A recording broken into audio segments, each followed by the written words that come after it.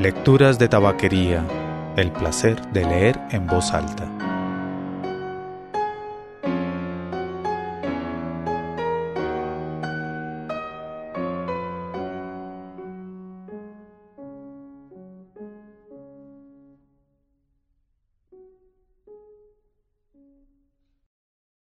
Soy Mauricio Duque Rubla. Usted escucha Lecturas de Tabaquería, el podcast de lecturas en voz alta.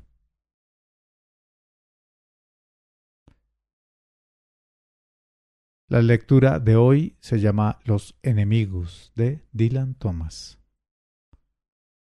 Si desea hacer algún comentario o enviar alguna sugerencia, puede hacerlo escribiendo a mauricio@lecturasdetabaquería.com o dejando un comentario en cualquiera de las publicaciones del sitio lecturasdetabaquería.com.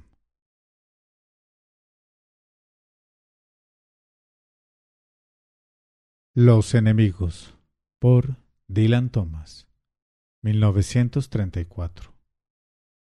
Ya había amanecido en los verdes acres del valle de Jarvis, y el señor Owen arrancaba la mala hierba de su jardín. Un poderoso viento le tiraba de la barba y a sus pies parecía bramar el mundo vegetal.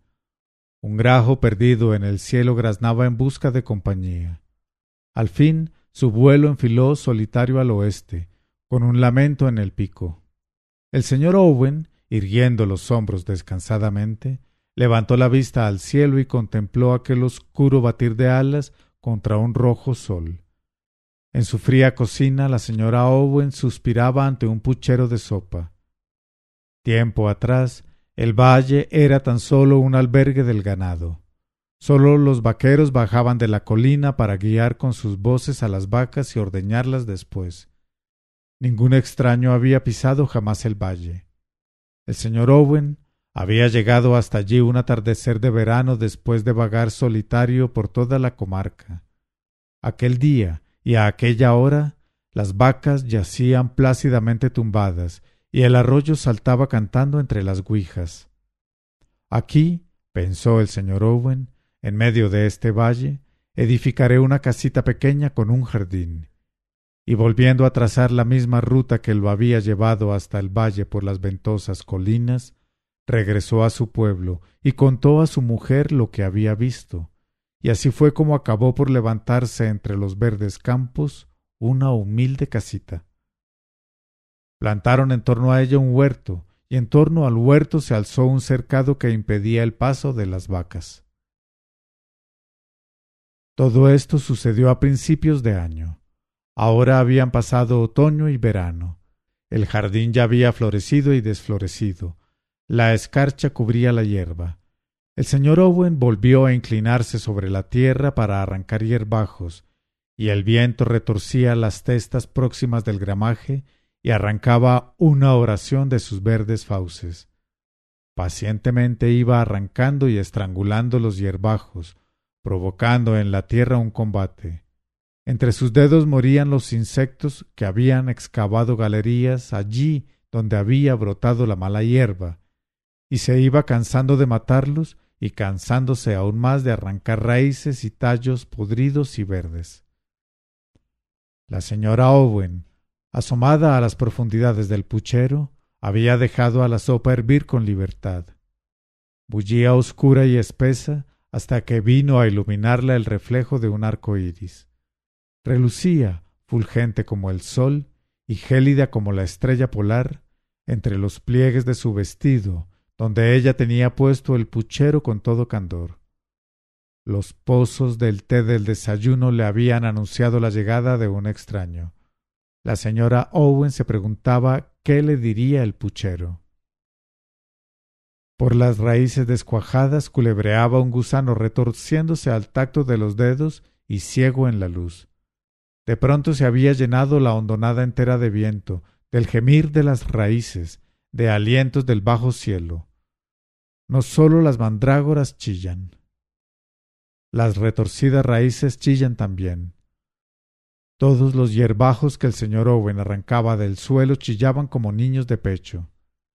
En el pueblecito del otro lado del monte, al compás del colérico viento, las ropas tendidas en los jardines se mecían en extrañas danzas, y mujeres de inflados vientres sentían un golpe nuevo en las entrañas al inclinarse sobre artesas de agua hirviendo.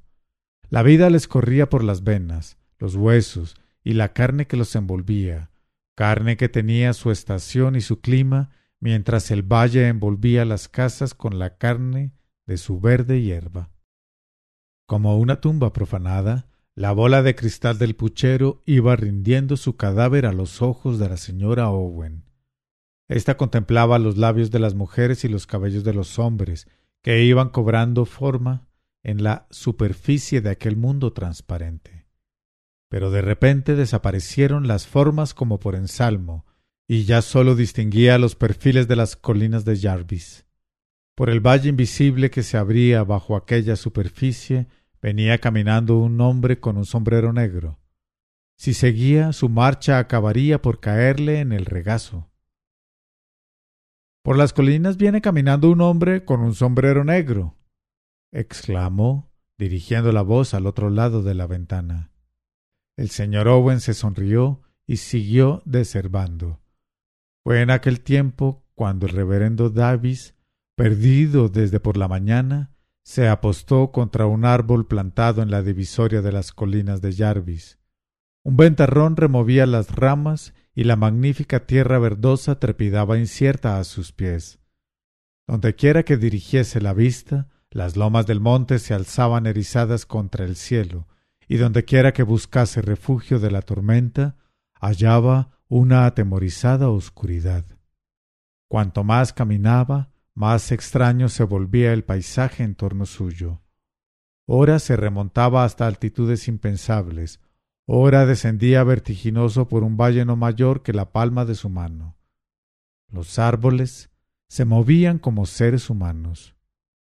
Fue coincidencia providencial alcanzar la divisoria de los montes cuando el sol llegaba a su cenit. El mundo se deslizaba entre dos horizontes, y él se quedó junto a un árbol y contempló el valle. Había en la campiña una casita rodeada por un huerto. En torno a ella bramaba el valle, como un boxeador se había plantado ante ella el viento, pero la casa permanecía impasible. Le pareció al reverendo que la casa había sido arrancada del caserío del pueblo por un ave gigantesca, que la había depositado en medio de un tumultuario universo. Pero al compás que sorteaba los peñascosos riscos del monte, se iba difuminando de la bola de la señora Owen. Una nube le arrebató el sombrero negro, y ahora vagaba bajo la nube la sombra anciana de un fantasma con heladas estrellas en la barba y sonrisa de media luna. Nada sabía de esto el reverendo Davis, que se iba arañando las manos entre las peñas. Era viejo, se había emborrachado con el vino del oficio matinal, y aquello que le brotaba de los cortes no era sino sangre humana. Nada sabía tampoco de las transformaciones del globo el buen señor Owen, que, con el rostro junto a la tierra, seguía arrancando los cuellos de los escandalosos hierbajos. Había oído la profecía del sombrero negro de boca de la señora Owen, y se había sonreído, pues siempre sonreía ante la fe de aquella en los poderes del misterio. Había levantado la cabeza al oír sus voces, pero con una sonrisa había preferido la llamada más clara de la tierra. «Multiplicaos, multiplicaos», había dicho a los gusanos sorprendidos en las galerías, y había hecho de ellos mitades pardas para que se alimentasen y creciesen por todo el huerto, para que salieran hasta los campos y llegaran a los vientres del ganado. Nada de aquello sabía el señor Davis. Vio la figura de un hombre con barba industriosamente reclinado sobre el suelo. Vio que la casa era una hermosa imagen con el pálido rostro de una mujer apretado a la cristalera de una ventana, y quitándose el sombrero negro, se presentó como párroco de un pueblo que estaba a unas 10 millas de allí. «Está usted sangrando», dijo el señor Owen. Las manos del señor Davis estaban en verdad inundadas de sangre. Cuando la señora Owen observó las heridas del párroco, le hizo sentar en un sillón que había junto a la ventana y le preparó una taza de té. Le he visto a usted por el monte, dijo ella, y él le preguntó entonces que cómo había podido verle si las alturas estaban a tanta distancia. Tengo buena vista, respondió aquella. Y él no lo puso en duda. Aquella mujer tenía los ojos más extraños que él había visto nunca. Esto es muy tranquilo, dijo el reverendo. No tenemos reloj, dijo la mujer poniendo mesa para 3. Es usted muy amable. Somos amables con cuantos llegan hasta aquí. El reverendo se preguntaba cuántos vendrían a parar a casa tan solitaria en medio del valle, pero decidió no hacer ninguna pregunta por miedo a que la mujer hallara una respuesta. Se dijo que la mujer tenía cierto misterio, que debía amar la oscuridad, pues todo estaba muy oscuro. Era ya demasiado mayor como para inquirir los secretos de la oscuridad, y ahora se sentía aún mayor con el traje talar deshecho en jirones y empapado y con las manos frígidas liadas entre las vendas que le había puesto aquella extraña mujer. Los vientos de la montaña podían ya con él, ya podía cegarle el repentino advenimiento de la oscuridad. La lluvia podía pasar a través suyo como pasa a través de los fantasmas. Viejo, canoso y cansado, se había sentado junto a la ventana y casi se hacía invisible perfilado contra las estanterías y el lienzo blanco del sillón. Pronto estuvo lista la comida, y el señor Owen entró desde el jardín sin lavarse. —¿Bendecimos la mesa? —preguntó el señor Davis cuando los 3 estuvieron sentados a la mesa. La señora Owen cabeceó asintiendo. —Oh Dios Todopoderoso, bendice estos alimentos —dijo el señor Davis.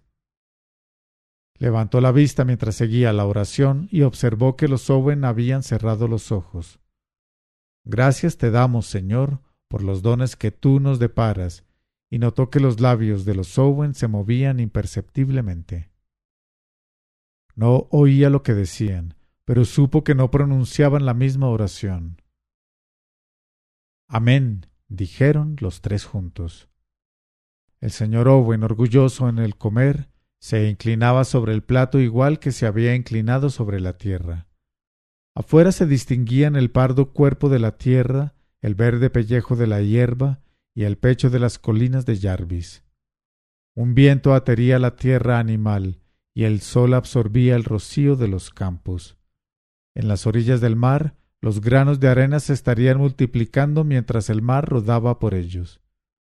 Sintió en la garganta la aspereza de los alimentos. Le parecía que la corteza de la carne tenía un sentido y que también lo tenía el llevarse la comida a la boca.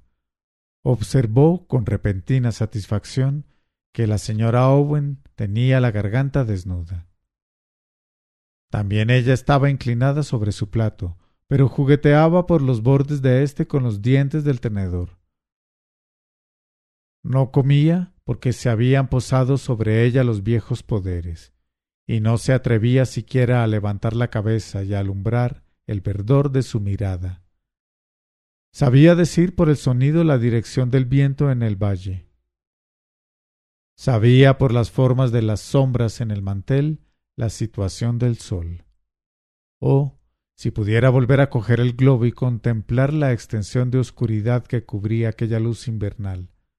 Pero le rondaba por la cabeza una oscuridad que iba arrumbando la luz a su alrededor.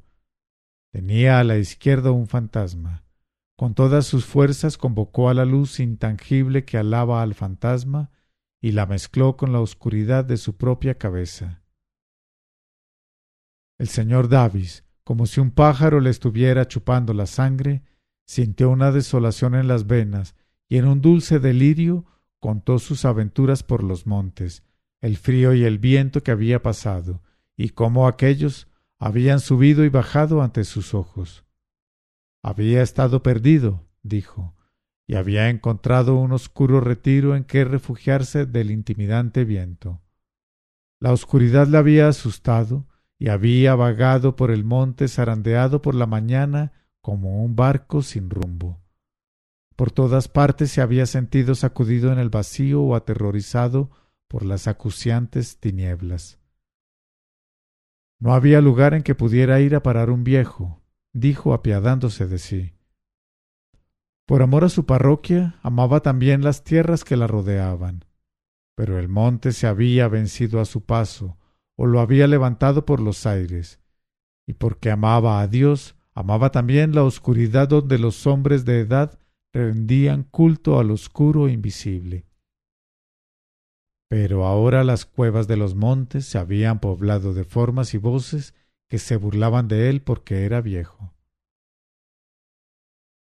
Tiene miedo de la oscuridad, pensó la señora Owen, de la maravillosa oscuridad. El señor Owen pensó sonriente. Tiene miedo del gusano de la tierra, de la copulación del árbol, del sebo viviente de las entrañas del mundo. Contemplaron al viejo y pareció más que nunca un fantasma. La ventana le dibujaba en torno a la cabeza un círculo difuso de luz. De repente el señor Davis se arrodilló y se puso a rezar.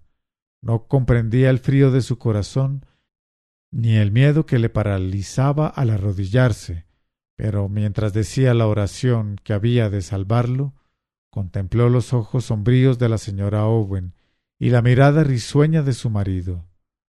De rodillas en la alfombra, a la cabecera de la mesa, miraba fijamente la oscura mente y al burdo cuerpo oscuro. Los miraba y rezaba como un viejo dios acosado por sus enemigos.